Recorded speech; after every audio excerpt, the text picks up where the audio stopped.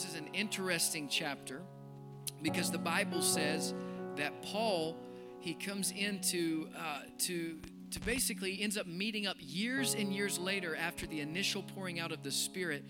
There are still followers of John the Baptist who have not heard the gospel in its fullness. And so this is a brief excerpt of their conversation. And it happened that while Apollos was at Corinth, Paul passed through the inland country and came to Ephesus. There he found some disciples, and he said unto them, "Did you receive the Holy Ghost since you believed?" And they said, "No, we have not even heard that there is a Holy Spirit." And he said, "Unto then, what were you baptized? What was your baptism?" Watch their response.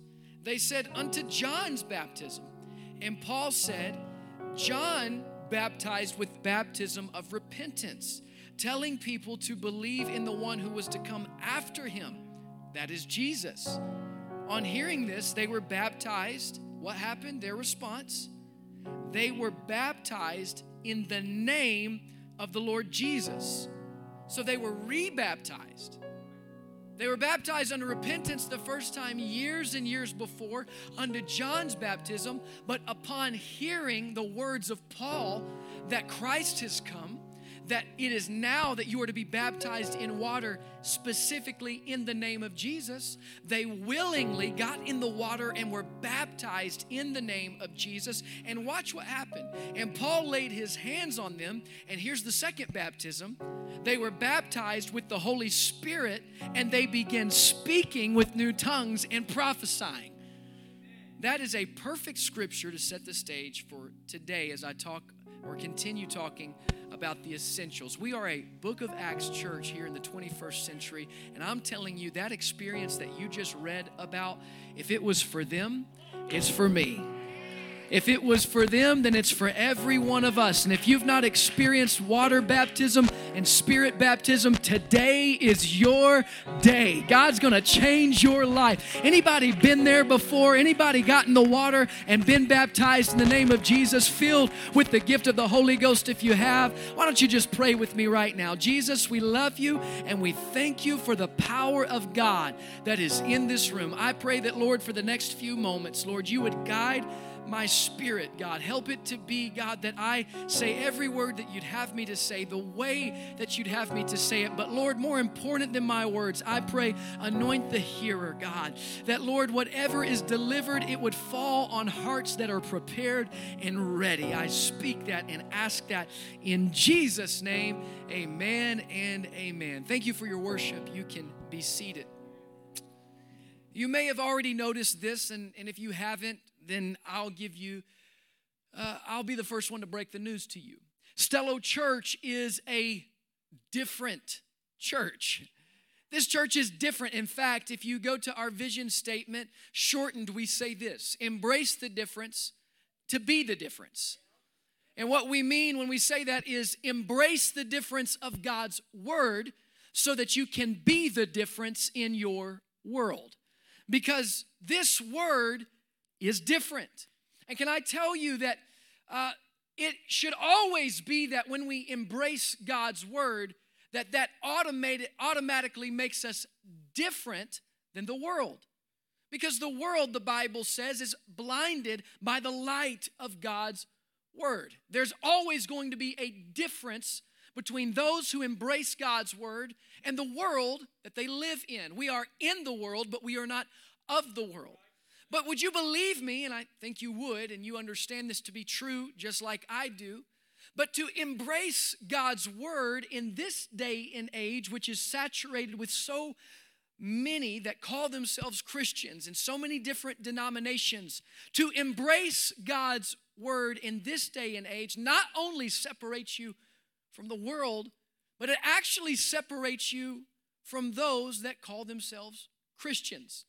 Now, I don't believe in being different for the sake of being different. We're not just trying to be different. We don't just desire to stand out. No, if everybody embraced the difference of God's word, then we would be happy to fit in, wouldn't we? But the fact of the matter is, We are more interested in following God's word than we are interested in pleasing people, whether that be people in our culture or whether that be people that call themselves Christian. And I'm not trying to fire shots today as much as I am trying to embolden a believer in this room that it matters much less what people think of you, and it matters much more what God's word says about you. And today I would rather embrace God's word and be different from those around me than I would to fit in. And so today, as I talk about this, I want you to know that I'm going to use the word different because we are different. I used that a couple of weeks ago when we kicked off this series. That word different is not a bad word. In fact, depending on the people and the circumstances around us, it can be a very good thing to be different. A recent article from the Huffington Post was titled, "Being Different is More Important Than Being Better." If you could instill, this is what the article says, if you could instill in your product a single virtue that would set it apart from the rest of the market, what would it be? Many would say, well, I desire to make it so inexpensively that I can offer it at the best price. Others would say, I want my product to be the most stylish. But the article says this, your answer should be none of the above. Here's why. The biggest asset a product can have is its uniqueness. Perhaps it's unfair, but being great isn't good enough. Being wildly different than what's out there is often the biggest predictor of whether or not you'll be able to grab a significant market share, the article reads. Take the Toyota Prius as an example. When it hit the scene, it made a big splash. Was it because of its performance? No. Was it because of its looks? And I'm only reading the article, so if you drove a Prius here, do not hate the reader. No. Was it because of its looks? Certainly not. Was it gas mileage? Somewhat. But the real reason the Prius made waves was because of its hybrid engine. Never before had there been a mainstream, affordable, mass-produced hybrid car. This was certainly the future. This was special, and this was most importantly unique or different. As a result, it sold. It seemed like overnight, everyone suddenly had a Prius. It didn't matter that it had dull handling, mediocre acceleration, and looks that could, even at one's most compassionate, be described as ugly. It didn't even matter too much that the factory recalls started pouring in. Here's what the article says. Because when you're different from everything else, your uniqueness obliterates all other narratives about your product. She went on, the writer, to compare success of the Prius to the Mazda 3, which was an all-around better car, but not different, and therefore it did not sell the same way. As another example, you could look at the rise of Apple. They focused intently on being different from the rest. They weren't super subtle about this. In fact, their brand tagline, after all, was this: think different. But Apple didn't just talk the talk or have a good logo. No, they walked the walk. Was anyone else really focusing on making computers and consumer technology artistically designed before Apple? You see, the original iMac was wildly different. Somebody say different. Different from everything else on the market. The way you interacted with the first iPhone was fundamentally different. If you aren't different, your message simply becomes this, quote, and we're also selling one of these. We're also selling another this. Think of the millions and millions of dollars wireless companies spend in advertising trying to highlight tiny differences between them and their competitors. But can you really name any significant difference off the top of your head? The article ends by saying the answer is no. You see, the thing that sets these markets and these products apart is that they are wildly different from whatever else is on the market. Again, I reiterate, I do not believe that being different or unique for the sake of being different or unique is what we should do. But at the same time, I am encouraged by this because I realize today that when we started Stello Church, many people looked at us and said, really? Another church in North Raleigh? Is that what Wake Forest, North Raleigh really needs? In fact, don't you know that they have one of the largest seminaries on the East Coast right in the middle of their city? In fact, that seminary is the one that pushes out missional church plants and different ones. And many looked at us and they said, I think there's plenty of churches in the area. But what they did not realize, and hopefully they do now 5 years later, is that Stello Church is not just another church. We are altogether different. And that's not calling on our uniqueness or our special ability or our talent, because certainly it is in none of that. But the fact of the matter is, what makes Stello Church different is that we believe the Word of God at face value, and we take less into account denominationalism or men's traditions. These things can have their place, but at the end of the day, all we are primarily interested in is, what does your word say, God? And if your word says that we can have it, then in the name of Jesus, we believe that it's for us. And can I just tell you today that the word of God says that baptism in the name of Jesus is for everybody. The word of God says that baptism in the Spirit is for everybody. In fact, if you would, throw Acts chapter 2 and verse 38 on the screen. The Bible says that in Acts chapter 2, the Spirit of God was poured out upon a group of believers. And it was so powerful in Acts 1 and 2 that it began to pour out onto the streets, and they were speaking in new tongues. And it was such a sight to see that when they looked, they said, "What meaneth this?" In plain English, they were saying, hey, there's something different about this experience, something we've never seen. In fact, they tried to quantify it and figure out what it was. And one of the theories was, well, they're drunk with new wine. Now, if you ever find a form of alcohol that causes you to speak fluently an unknown language, first of all, don't tell me about it, because that means you were testing it.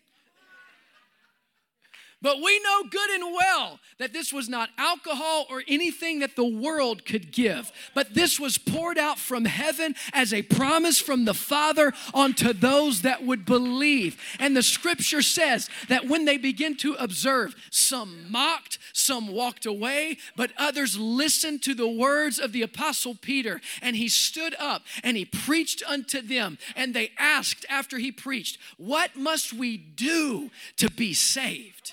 Yes, we've crucified Christ. We've made a mistake. We missed the Messiah. And obviously, this is a sign of his resurrection. But what must we do to be saved? And this is Peter's response. He said unto them, "Repent," which means turn away. And watch this. "Be baptized, every one of you, in the name of Jesus for the remission of sins." The reason that you get in that water is for the remission or the washing away of your sins. And guess what? You shall receive the gift of the Holy Ghost. And you know what the Bible says is that Peter assures them that this promise in the next verses, he says, is for you and your children and your children's children and all that are afar off. I may not be a grandson or a great-grandson of the Apostle Peter, but I am all that are afar off. And we may be generations removed from this first century church, but that same experience is for everybody in this room. And can I tell you, being baptized in the name of Jesus in water and being baptized in the Spirit of God with the evidence of speaking in tongues is the greatest experience that anybody could ever have. And it's for you today. Somebody ought to say, "Hey, it's for me." You ought to put your hand on your chest and say, "It's for me today." It's for you today. It's for you today.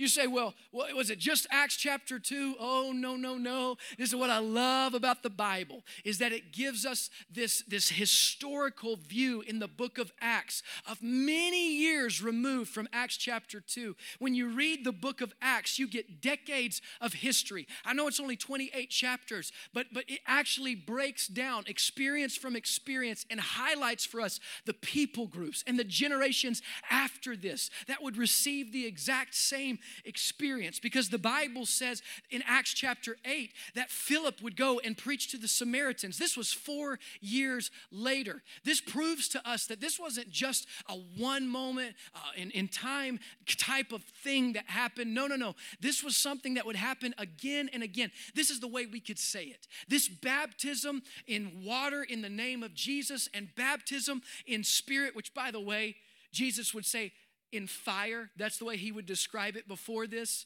So if you ever hear, man, I just want to be a part of a church that's on fire, that's really what we're talking about. We're talking about the Spirit of God moving, because the Bible says that when it sat upon each of them, it was like a fire. Sometimes we don't know how to describe heavenly gifts, do we?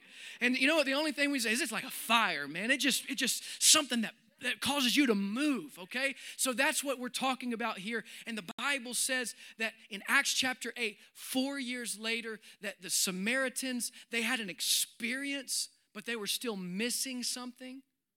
You see, the Bible says that they got the good news of the gospel and the scripture, and you can go read it for yourself. It's powerful. There was healing. Anybody ever been somewhere where there's healing? That's a powerful thing.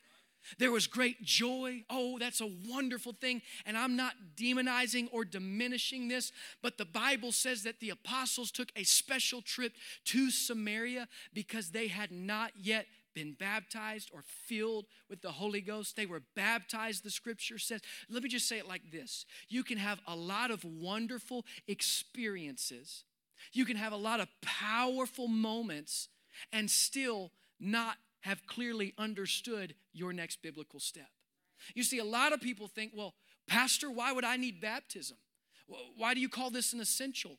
I've got great joy. I've already seen healing. I've had powerful experiences with God. I believe that. I don't discount that. The Samaritans certainly had what you could even describe as a revival. But you cannot expect people to do something like in Acts 19 that they had not yet heard of. So there has to be explanation. But once the explanation is given, what can happen sometimes is people will then lean back on their previous religious experience and become a little bit self-righteous. And say, well, I don't need to be told what to do by man. I felt God. This was not the response in Samaria or from the Samaritans. In fact, it was the exact opposite. They were obedient to the word of God, and we see a pouring out of the Spirit that was a great revival 4 years after Acts chapter 2. But it doesn't end there. In fact, these were all Jews that were receiving the gift of the Holy Ghost. What about me? I don't know about you, but I'm not Jewish.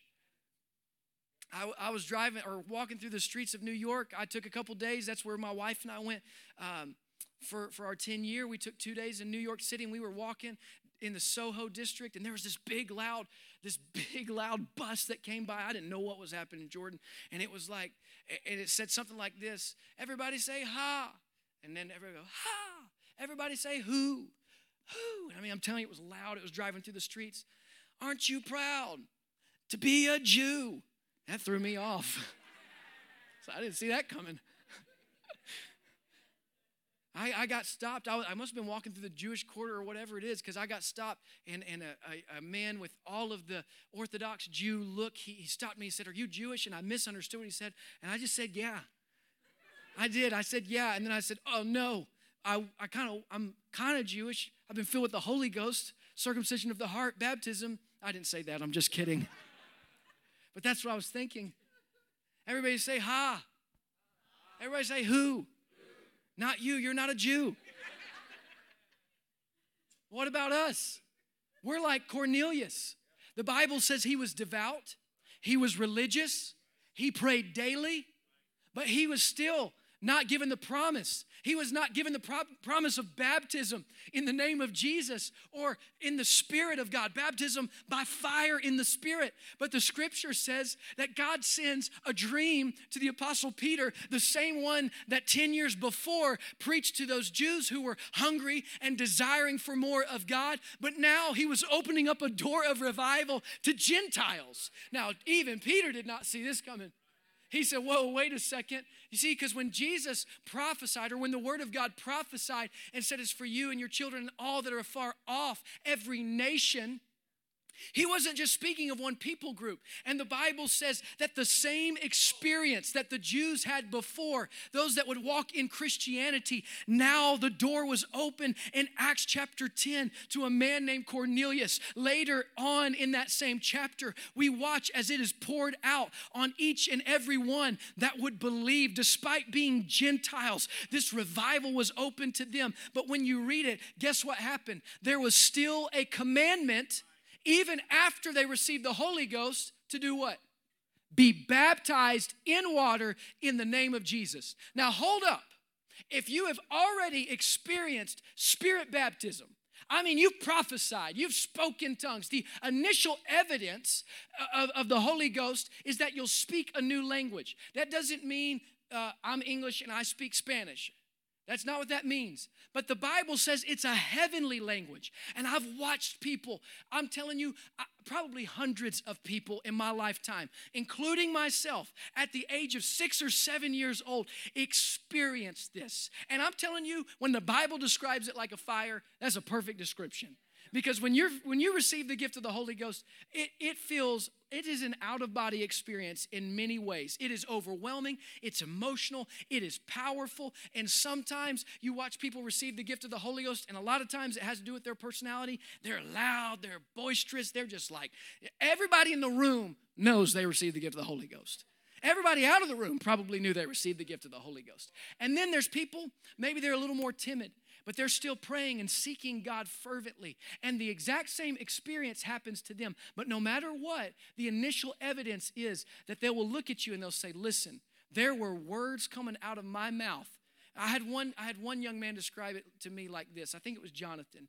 I can't remember. One young man said it like this. He said, I was speaking gibberish. So call it what you want to, gibberish, heavenly language. Can I just tell you this? This is how much, and I'm going to get back to this, but I remember a few years ago that Nathaniel, he was seeking for the gift of the Holy Ghost. All of this was brand new for him. We had finished service over at the factory, and Nathaniel was still feeling God just move on his life. And he said, Pastor, I can't shake it. I just feel the Holy Ghost. We had tore everything down. There was no music. All that was left were crates, just crates sitting there. And I said, Nathaniel, and we gathered the team together. There's about 15 or 20 of us. I said, Nathaniel, if you want the Holy Ghost, it's not about the music being right. It's not about the stage being set. That's not how it works. All you have to do is be willing. I said, Nathaniel, just raise your hands. We're going to begin to pray for you without music, without prompting, without anything, because Nathaniel had a willing heart. I'll never forget it. He lifted his hands. We began to pray for him. And all of a sudden, well, we'll just say it like this. He started speaking gibberish. We said, man, there it is, right? I'm just telling you that the Holy Ghost is for everyone, anybody who's willing. It may be different, but it's the right kind of different. It's not a religious sacrament. It's not an experience that man can give you. This is the promise of God for every believer. Acts chapter 10. They were baptized already. But there was still, or they had been filled with the Holy Ghost already, but there was still a commandment to be baptized. Today, you may have had the experience of speaking with new tongues, but you were baptized, like we talked in Acts 19, a different way. Maybe you were baptized as a child. Many people come in, and infant baptism is their experience. Many people come in and they were baptized when they were younger in a different way than in the name of Jesus. Maybe it was that you were baptized to be a member of a church, because in our day and age in denominationalism, many denominations baptize simply for you to become a member of that local church. That is not the biblical reason for baptism. When you see baptism in the Bible over and over again, In fact, when you get to Acts 19, we're 2 decades removed from Acts chapter 2. It's been 20 years since Acts 2:38 was initially preached, and the same message is still being preached to the believers in that day and time. I don't know when your first experience was with God. I don't know how many years ago it has been. But can I just tell you what I believe today and what we see in Scripture is that he that believes and is baptized, Jesus said, he that believes and is baptized shall be saved. Today, if you believe, you ought to be baptized in the name of Jesus in water and say, hey, I believe, but I've got to make the next step. It's an essential part of your walk with God. It's essential to make that step. Man, I've gotten ahead of myself. I was going to talk about water baptism first and then spirit baptism, but man, it's hard to talk about one without the other. So I'm in trouble now. Today, I will tell you what I believe and what we teach here at Stello Church on baptism in water. We know that baptism is vital. It's so important. And many people will look at me and they will say, Pastor, is it necessary? Do I have to do this? As if they need to be forced to do it. And I understand what they're asking. And I would say to you, you should probably understand that many denominations, different groups of Christians, believe that baptism in water is necessary. In fact, if you look back in the history of Christianity, Roman Catholics, Eastern Orthodoxy, Lutherans, all believed that baptism was necessary for salvation. Episcopalians believed that it renounced evil and was a source of the new birth. But Roman Catholics believed that it was necessary because it was a work of man. Whenever they said it was a work of man, it meant something that you had to do. This is one of the primary reasons Martin Luther protested against the Catholic Church. Martin Luther was one of the very first, and if you don't know Christian history, I don't want to go too deep, but when you see Protestantism, that's really any Christian belief just about that's not Catholic. That comes all the way back to a historical figure named Martin Luther, who rejected the Catholic belief as it was seen, and hundreds of years ago, he stepped away, and it nearly cost him his life. And so Protestantism is an offshoot of those that rejected the original Catholic Church or the original Catholic idea. And history tells us that when that rejection happened, we see a lot of splintering off. But all the way back to Martin Luther, when he taught baptism, he said it was necessary, not because it was a work of man, but because it was a work of God. Now, wait a second. If it's something that we do, how can it be a work of God? Because we still have to do something. Somebody says, that's exactly right. That's why baptism is not necessary. All you have to do is believe in your heart and confess with your mouth. When I confess with my mouth, who's the one talking? Still me. Still me. So if you want to go down the road that anything that you do is a work of man, then truly when you come to God, you just have to fall in an altar and I guess do nothing. That makes zero sense. In fact, when we look at faith, we see that faith is synonymous with action.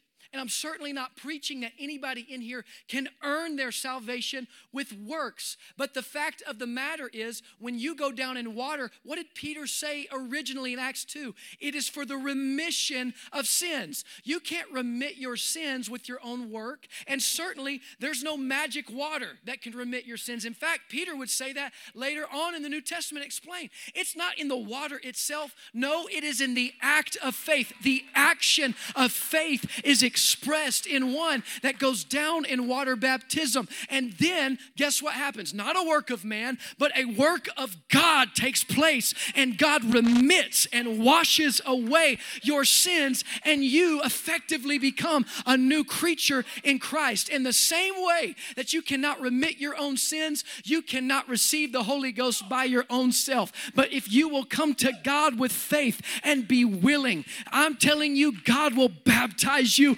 with the Spirit. You can be filled with the gift of the Holy Ghost today. Yes, I may have to take a step forward. I may have to open up my mouth and repent. But at the end of the day, God is the one who is doing the work. He is the one who is moving. He is the one who is working in my life. It's powerful.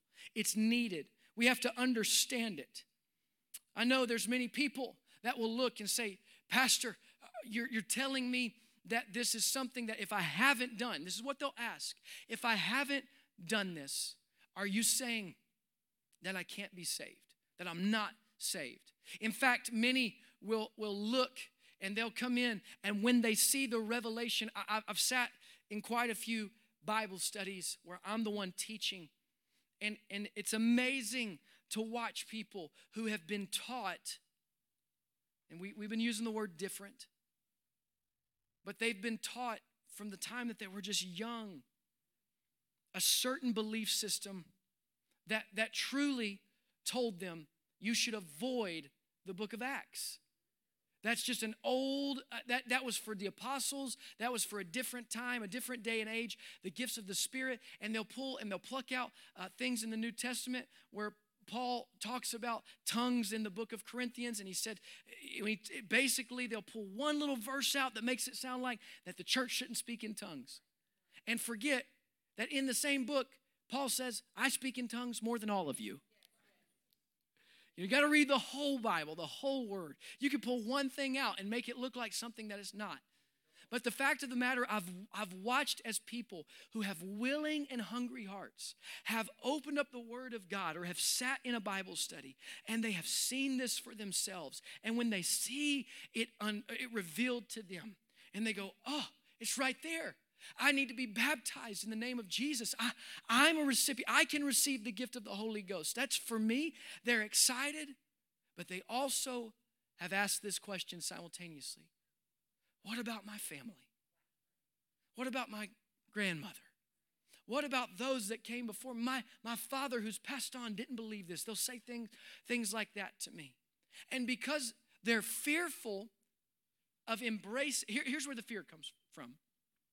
If I embrace this, they ask themselves, will I effectively be saying that those who did not do this, the ones that I loved deeply, that they're not saved? That's a heavy question. That's a heavy. In fact, Pastor, you're preaching this, and what's the title of your series? The Essentials. The Essentials, the building blocks. Can I just stop? And I want to encourage you for a moment that no matter, and I can't speak for anybody in their belief and their faith, but I will say this. First of all, anybody who has passed on, they are in the hands of a just God. It is not our responsibility to place people in heaven or hell. And you will not hear me doing that in this place. That is not my responsibility. He is sovereign. He is all-powerful. However, I also cannot use that as an excuse for inaction. Because I understand that faith, if you looked at this first century church, anytime you see it, when you see baptism, there's a word that comes with it. They commanded them to be baptized. Can I just tell you, if I stood in this pulpit as a pastor in the 21st century and did anything less than what they did, I would have to stand before God.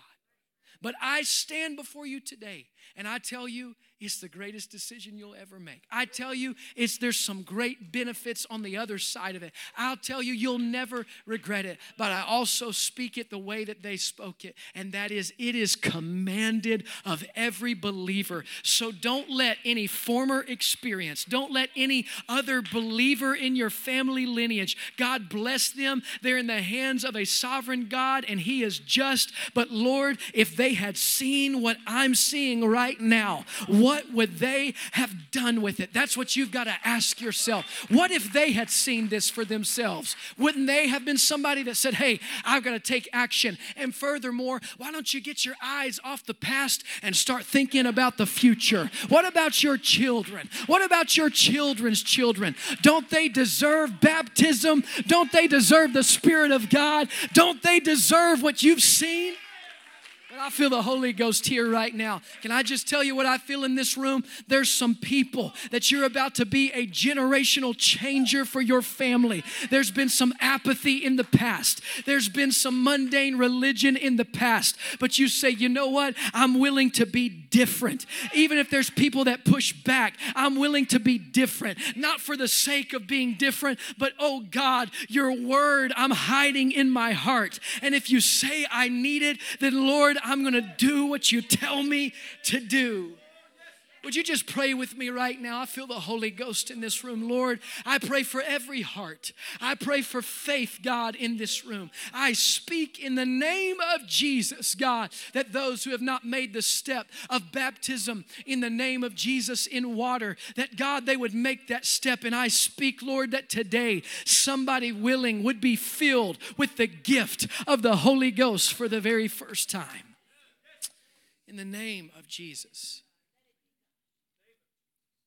But sometimes, even those of us who have had this for a long time and experienced this years ago, and I'm just going to tell you, give you a little bit of history as I'm coming to a close today, but a little bit of history on my family is that my great-grandfather, is that right, was a Baptist minister. So if you go back in my family lineage, we've not always had this Spirit-filled experience. We go way back, and in fact, my grandfather, my dad's dad, was much older. He was in his 50s when my father was born.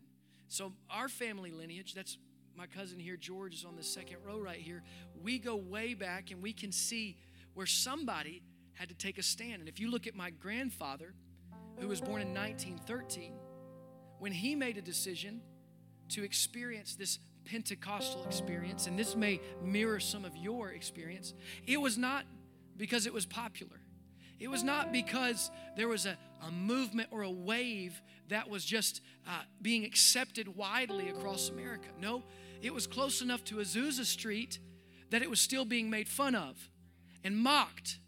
And some of you live right here in North Carolina where, and I do not say this to throw darts or to be mean, but 10% of our population is Southern Baptist Convention. Do you know that? Out of the 10 million folks that are here in North Carolina, at least 1 million of them are Southern Baptists, not to mention all of the other wonderful Baptist folks that are here. But that may be your family members, and when you tell them what God is doing for you, it may blow them away. And they may accept it, and they may be supportive, but they may not be. But can I just tell you, and I'll just say this as a side note, it was just a few years ago that so many people in the Southern Baptist Convention, the denomination, were speaking with new tongues that they had to put in their own bylaws a caveat that said missionaries were allowed to be speaking with tongues now because it was a gift for missionaries. So you can call yourself whatever you want to, but the Spirit of God will not be stopped if there's a willing heart. So maybe it's not as crazy as we think it is. It's maybe some of your cousins have already done it and you didn't know it. Here's what I'm saying, is that my grandfather had to step out, had to be willing, but it affected my father and it's affected my life. Maybe that's who you are in this place. Because can I tell you, could you put Acts 1 and 8 on the screen? This is really the reason. I want to give you the reason why we have the Holy Ghost. Because Christ told us, I'm going to give you the Spirit of God, not so you can have good church, not so you can feel a chill down your backbone, not so that you can just, and again, all these things are wonderful. I don't want to discount this, but when He gave us the Spirit, and I want every Spirit-filled believer at Stello Church to hear me and to hear me well, this is why you have the Holy Ghost right here.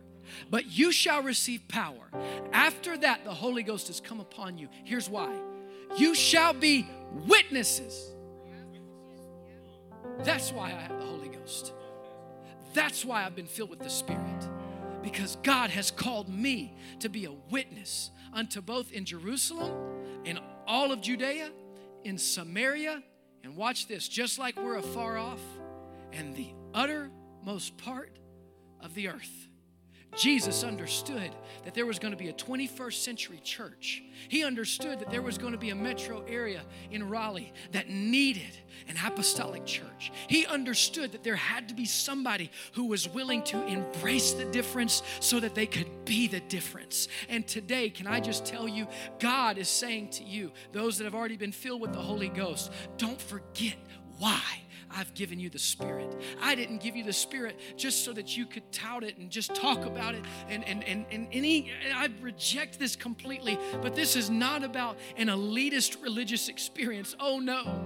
The reason that God has given us the Holy Ghost is so that we could make a difference in the schools that we attend, so that we could make a difference in the workplace, so that whenever we're out in our community, there's something on the inside that begins to stir when we see somebody and God says, go to them and just simply tell them I love them. You know what you have to do? You've got to be willing to yield to the Spirit of God that's on the inside of you. I appreciate worship on Sunday. I appreciate anybody that'll clap their hands. I appreciate anybody that will run or that will lift their voice in the Spirit of God. But I'm telling you what we need. We need some people that on a Monday and a Tuesday will also yield to the Spirit of God and be willing to pray with somebody who's broken. Be willing to share the gospel to somebody who's in need. Would you stand with me right now? You shall receive power. After that, the Holy Ghost has come upon you, and you shall be witnesses. George, would you take that bag? Would you spread those cards out? Start right there at that speaker and go all the way to that speaker. Thank you. George is spreading out 75 cards right now. These 75 cards right here, every single one of them have a $5 Starbucks gift card in them. 2 weeks from today is going to be our Friends Sunday, where you invite somebody, where you reach out to somebody. Our creative team, I just want them to know how much I appreciate them. Talena, thank you for your help in this. Trisha, thank you for working on this. Can I tell you what these cards have in them? This is how hard they worked. Not only is there a $5 Starbucks gift card, but there is a handwritten note. And what can happen, and this is what I believe we're going to end on today, and it's going to be powerful. And we're going to pray over these. And I want you to take one with you. And for the next couple of weeks, even if it's tomorrow or if it's 3 days from now or next week, would you hand one of these out? Because on the inside, it's got an invitation to that Friends Sunday. Maybe somebody that you've been thinking about. Maybe somebody that you've been wanting to invite.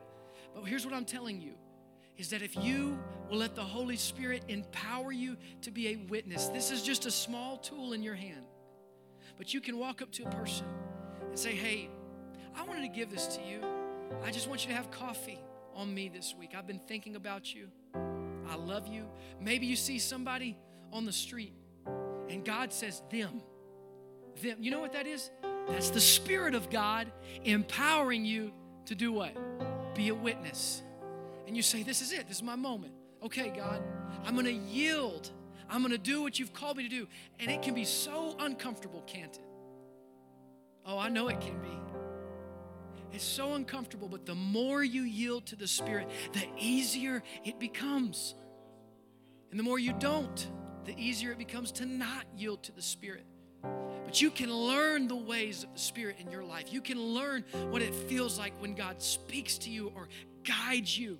And can I just tell you this?